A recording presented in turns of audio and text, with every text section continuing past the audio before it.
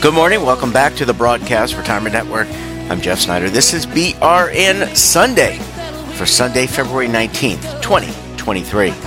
We've got another great show for you this week as members of the media, academia, financial services, and government stand by to analyze all the news and events for the week. So sit back, relax, enjoy this episode of BRN Sunday. The same old story. Oh, turn some pages. Well, we're going to kick things off, as we always do on the program, with a look at what's happening on Capitol Hill in terms of legislation, regulation, litigation. Joining us on the line, they're known as the Legal Eagles. They're also known as David Levine, Kevin Walsh. Both are principals with Groom Law Group. That is an employee benefits law firm based in Washington, D.C. Gentlemen, how are we doing this morning? We're doing wonderful, Jeff. Thank you as always for having us. You know, we're getting later in February, and it feels like spring might just be around the corner.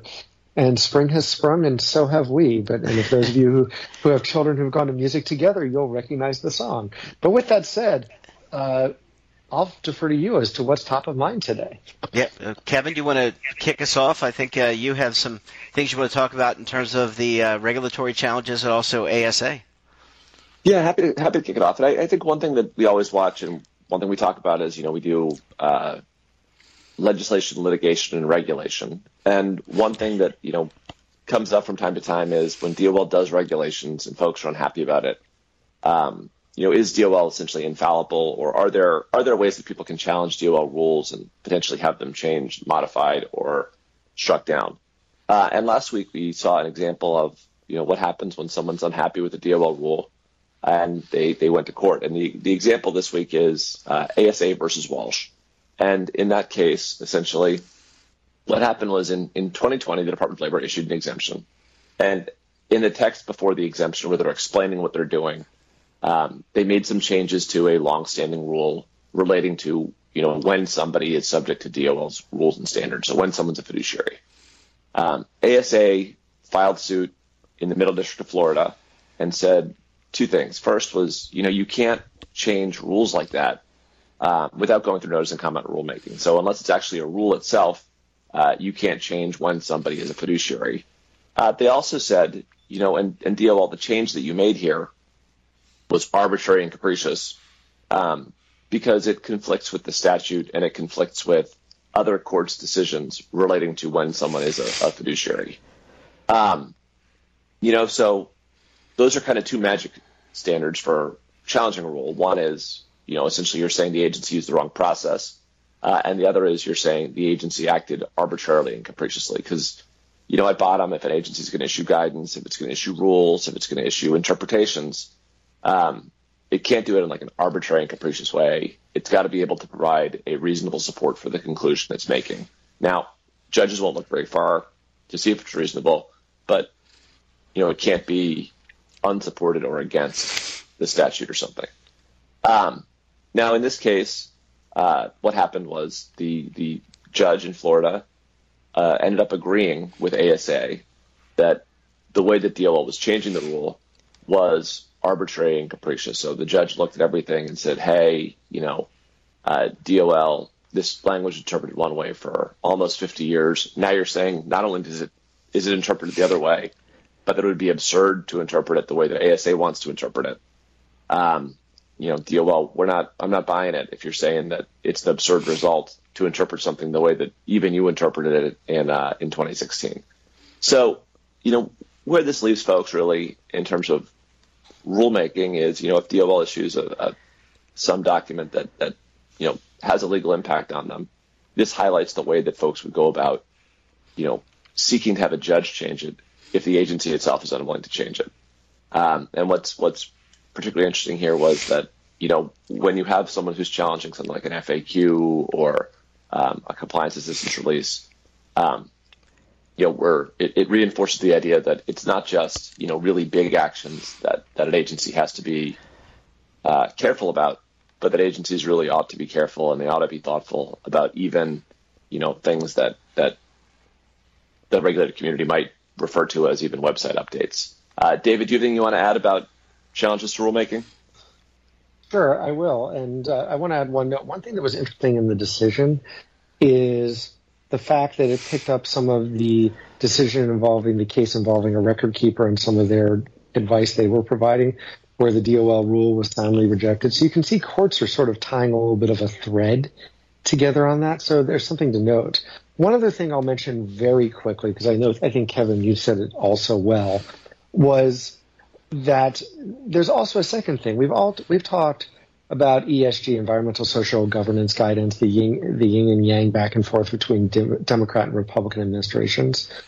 There is activity moving through the House of Representatives and the Senate even to use the Congressional Review Act, which we've talked about before, which basically allows Congress to basically say, agency, we're rejecting your rule. You can't go in this rule, and basically bars them from going back into the rule to shut it down. Now, it looks like it will pass in the House. In the Senate, the Biden ESG guidance, I think they're as of this moment that I last looked, it was like one, and we're recording on Friday, one vote away potentially from being able to get the votes to basically use this Congressional Review Act to strip this rule. Now, for those who are anti-ESG, don't get too excited, because President Biden will, in all expectations, veto this. So you would have to override a veto. But the point is, it shows that the Department of Labor's guidance is getting pushback on a lot of fronts. Does it mean that it's all going to get pushback? No. But it does highlight that we're in an interesting phase of give and take between what the regulators put out and what the courts and the regulated community and legislative community do in reaction to it. So it's an interesting world. And Jeff, I'm sure we'll have much more to talk about in coming weeks. Yeah, it sounds like it. It's not like we don't have anything to talk about. Just real quick, and the reason, so the president would veto, you need, 2/3 majority to override a veto, is that correct? That should be right. I haven't thought about it. Yeah, you need 2/3 to overturn. Yeah. You need 2/3 to overturn a veto. And that would just not happen. I mean, that's just not going to happen. They're not going to get it in the Senate. It's just not going to happen. It's just not happening. Last question, gentlemen, before I let you go off to your relaxing day. Does the fact that there is a Congressional Review Act and these reviews, does that change the mindset of the Department of Labor? Or do they just keep pushing ahead? I mean, there's a yin and yang, as you said, in a democratic process, right? There's back and forth. So do they adjust their thinking when it comes to new rules and regulations? Or is it just the train just has left the station and we're going to keep going and fulfilling our agenda as we see it? I'll take that. I think the very simple answer on that is the DOL is likely to keep moving forward. But of course, if there are judicial decisions that strike down things, they will, of course, give that consideration and figure out how to address it.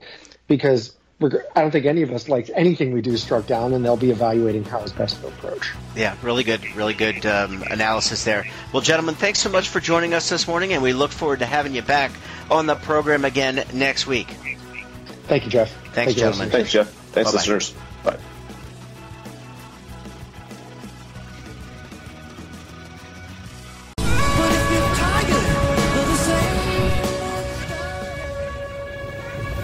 Imagine a new television network that will make you richer, healthier, and in control of your financial future.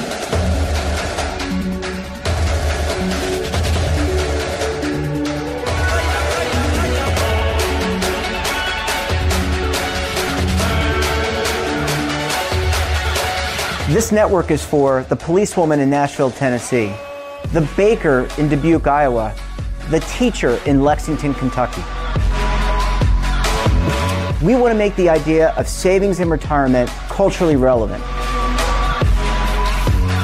But what do you see as a defining issue of the midterms?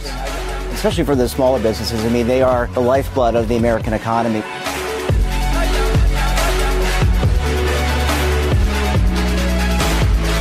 featuring exclusive interviews, current affairs, and docuseries. 33 years old, you retired early. The philosophy is money only matters if it helps you live a life that you love. But you got to start thinking about retirement as soon as you get in. The Broadcast Retirement Network will drive very high engagement with premium partnerships. So this isn't retirement and savings for your parents or grandparents. This is for all Americans. And we're going to change the way you think about money.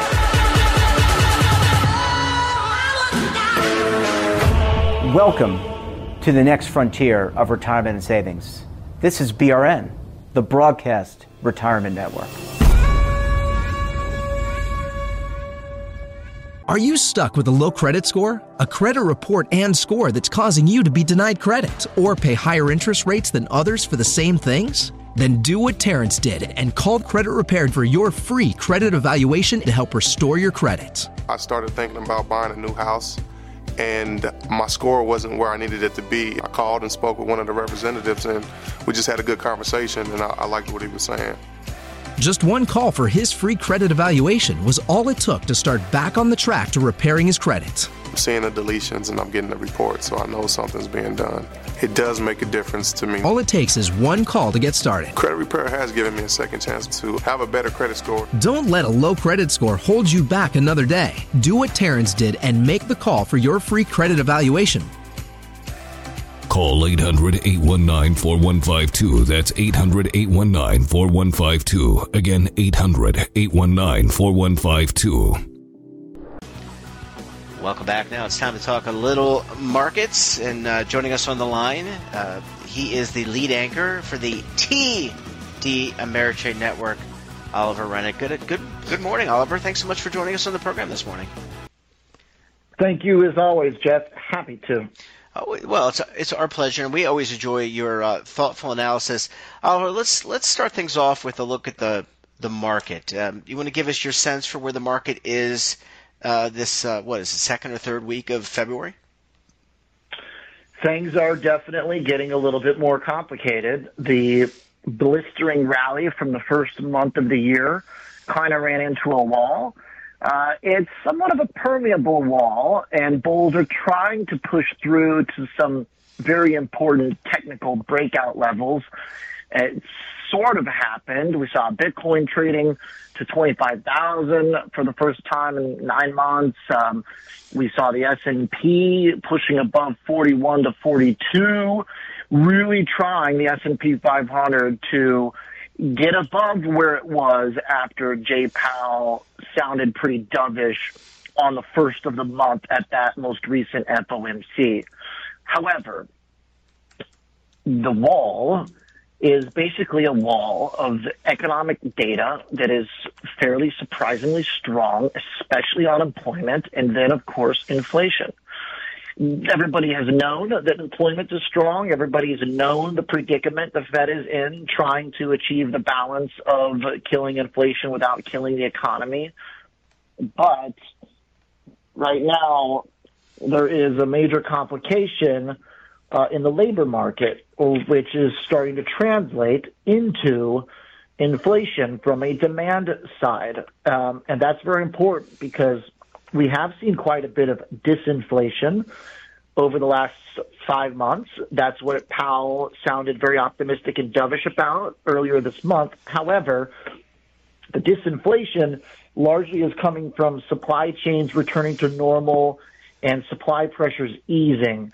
But now, after this week, we see inflation actually warming up on a month-over-month basis. Really, the only explanation for that is that there is demand now coming from the other side of the ledger, the demand side, as opposed to the supply side. There's inflation coming from the demand side now because people are able to take jobs, support themselves, maybe not as frothy and wild as the COVID stimulus days, but a different type of economy and labor market in which prices can remain quite sticky due to employment. And so the stock market suddenly is slowing down, wondering if Powell is going to have to get hawkish again. So to that end, Oliver, and you bring up inflation, and we had an economist from Texas A&M talking about food prices, and he said, and I mean, what do they say? If you have a room of economists, 12 economists, you'll have 12 different thoughts about the economy. I forget who said that, but you know what I mean. And he said that, it just didn't look like food prices were going to come down anytime soon. That's a lot of headwind. I mean, you mentioned that there's jobs being created, people are finding jobs. I wouldn't say we're at full employment, but we're at that statistical place where it's close to full employment. But what about these food prices, and does that give you, and more importantly, the market, any pause? Yes, definitely. Because the thing is that food prices. Here's the thing: if we've achieved a certain price for, I won't say eggs. Everybody was talking about eggs, but there's some other things going on there, avian flu, et cetera. Let's just say bacon, okay? I like to have bacon and eggs. That was my snack growing up. I try not to eat as much anymore, but it's a pretty good staple. You can eat it for breakfast. You can eat it for lunch. If you really need to, you can eat it for dinner.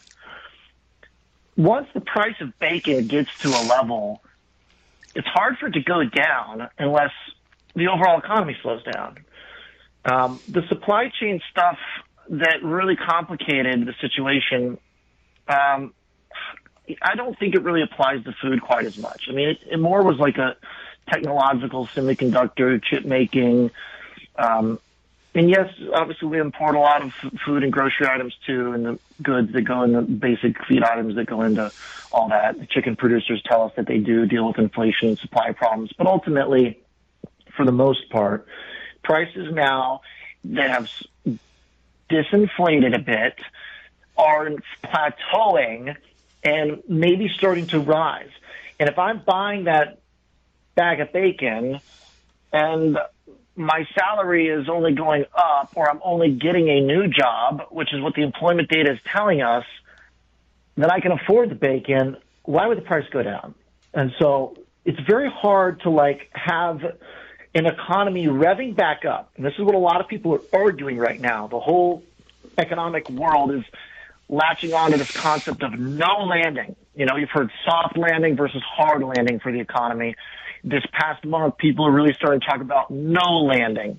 Okay, well, if there's no landing, meaning that the economy stays vibrant and active in the employment area, then there's not going to be any drop in the prices for goods if there's no slowdown in the economy. Because if I'm already buying these goods at this price and I have a job and I only leave my job to take a higher paying job, which is what the labor market tells us, I'm not going to stop buying bacon. And so why would the producers drop the price? It doesn't, you cannot have a no landing economy and a drop in inflation. It just doesn't make any sense. You can have a strong economy and falling inflation, or rather low inflation, You can have a strong economy and low inflation, but you cannot have an economy starting up and strong with already existing inflation and expect it to go down. A lot of people are saying, oh, well, it's okay if the economy does well. There are plenty of instances in history where the economy was strong and we didn't have bad inflation. Well, yes, because there wasn't inflation when the economy started strengthening. So if you start from no inflation or light inflation, the economy strengthens. There are certain economic conditions where inflation doesn't pick up necessarily next to growth. But once you already have the inflation in the system and you start revving back up, it's not going to go down, except for the stuff that was specifically COVID supply chain driven, and that seems to be worked out of the system. And that's why the market is suddenly having second thoughts, because Jerome Powell's tone with that logic was completely wrong in his last press conference. Oh, by the way, I like bacon too, Oliver. Last question. I really do like bacon. And I like steamed dumplings, which has nothing to do with bacon and eggs, but I really do like Chinese steamed dumplings. Oliver, last soup dumplings I'm a big fan of. Oh, what kind? Soup dumplings. Yeah. I mean, that stuff is, man, I mean, it's only breakfast, but I could go for that right now. Last question, Oliver. Let's talk about consumer debt. You talked about some of the economic data. You talked about a no-landing recovery, or I don't know what you call it, a recovery, but it's a no-landing market. Yeah, that's it. Yeah, recovery. Where do you factor in consumer debt? Because these food prices, maybe some of the other supply chain-related issues have kind of segued in terms of inflation, but that food price a lot of people still charging on their credit cards. From what we have seen from credit card manufacturers or providers, people are taking on more debt. Does that give the market more headwind? Because somewhere along the line, the banks are going to call the bluff and say, "All right, we're going to raise rates, and we're going to want you to pay that debt off." Oh yeah, that is absolutely a major issue. This is why the market is basically in a catch-22. There's really no way out. Employment is strong enough, if people have enough jobs to keep spending and avoid buckling under their credit card debt because of the strength of the economy. So the options basically are either Powell and the Fed don't hike rates, employment remains strong, people keep spending, inflation goes up or stays the same when it's already too high, or he does tighten things up and people will suffer from the debt that they've incurred. So there's not a lot of ways out right now. It's definitely a problem. Yeah. Would you want that job? If they called you up, President Biden called you up and said, "Oliver, I want to nominate you for the Fed chairman," would you want that job? I don't know. I mean, you got a pretty good job now, I think. You get to break it all down for people. Yeah, but, you got a great job. Maybe one day. Sure, yeah. Fed chair could be fun. All right, I'm going to put in a good word for you. On that note, he's Oliver Rennick. You can catch him every weekday on the TD Ameritrade Network. Take care, my friend. Enjoy the rest of your weekend. We'll talk to you again very soon. All right. Thanks, Jeff. See you. Bye-bye. Well, good morning. Welcome back to the Broadcast Retirement Network. I'm Jeff Snyder. This is BRN Sunday for Sunday, February 19th, 2023. We've got another great show for you this week as members of the media, academia, financial services, and government stand by to analyze all the news and events for the week. So sit back, relax, enjoy this episode of BRN Sunday.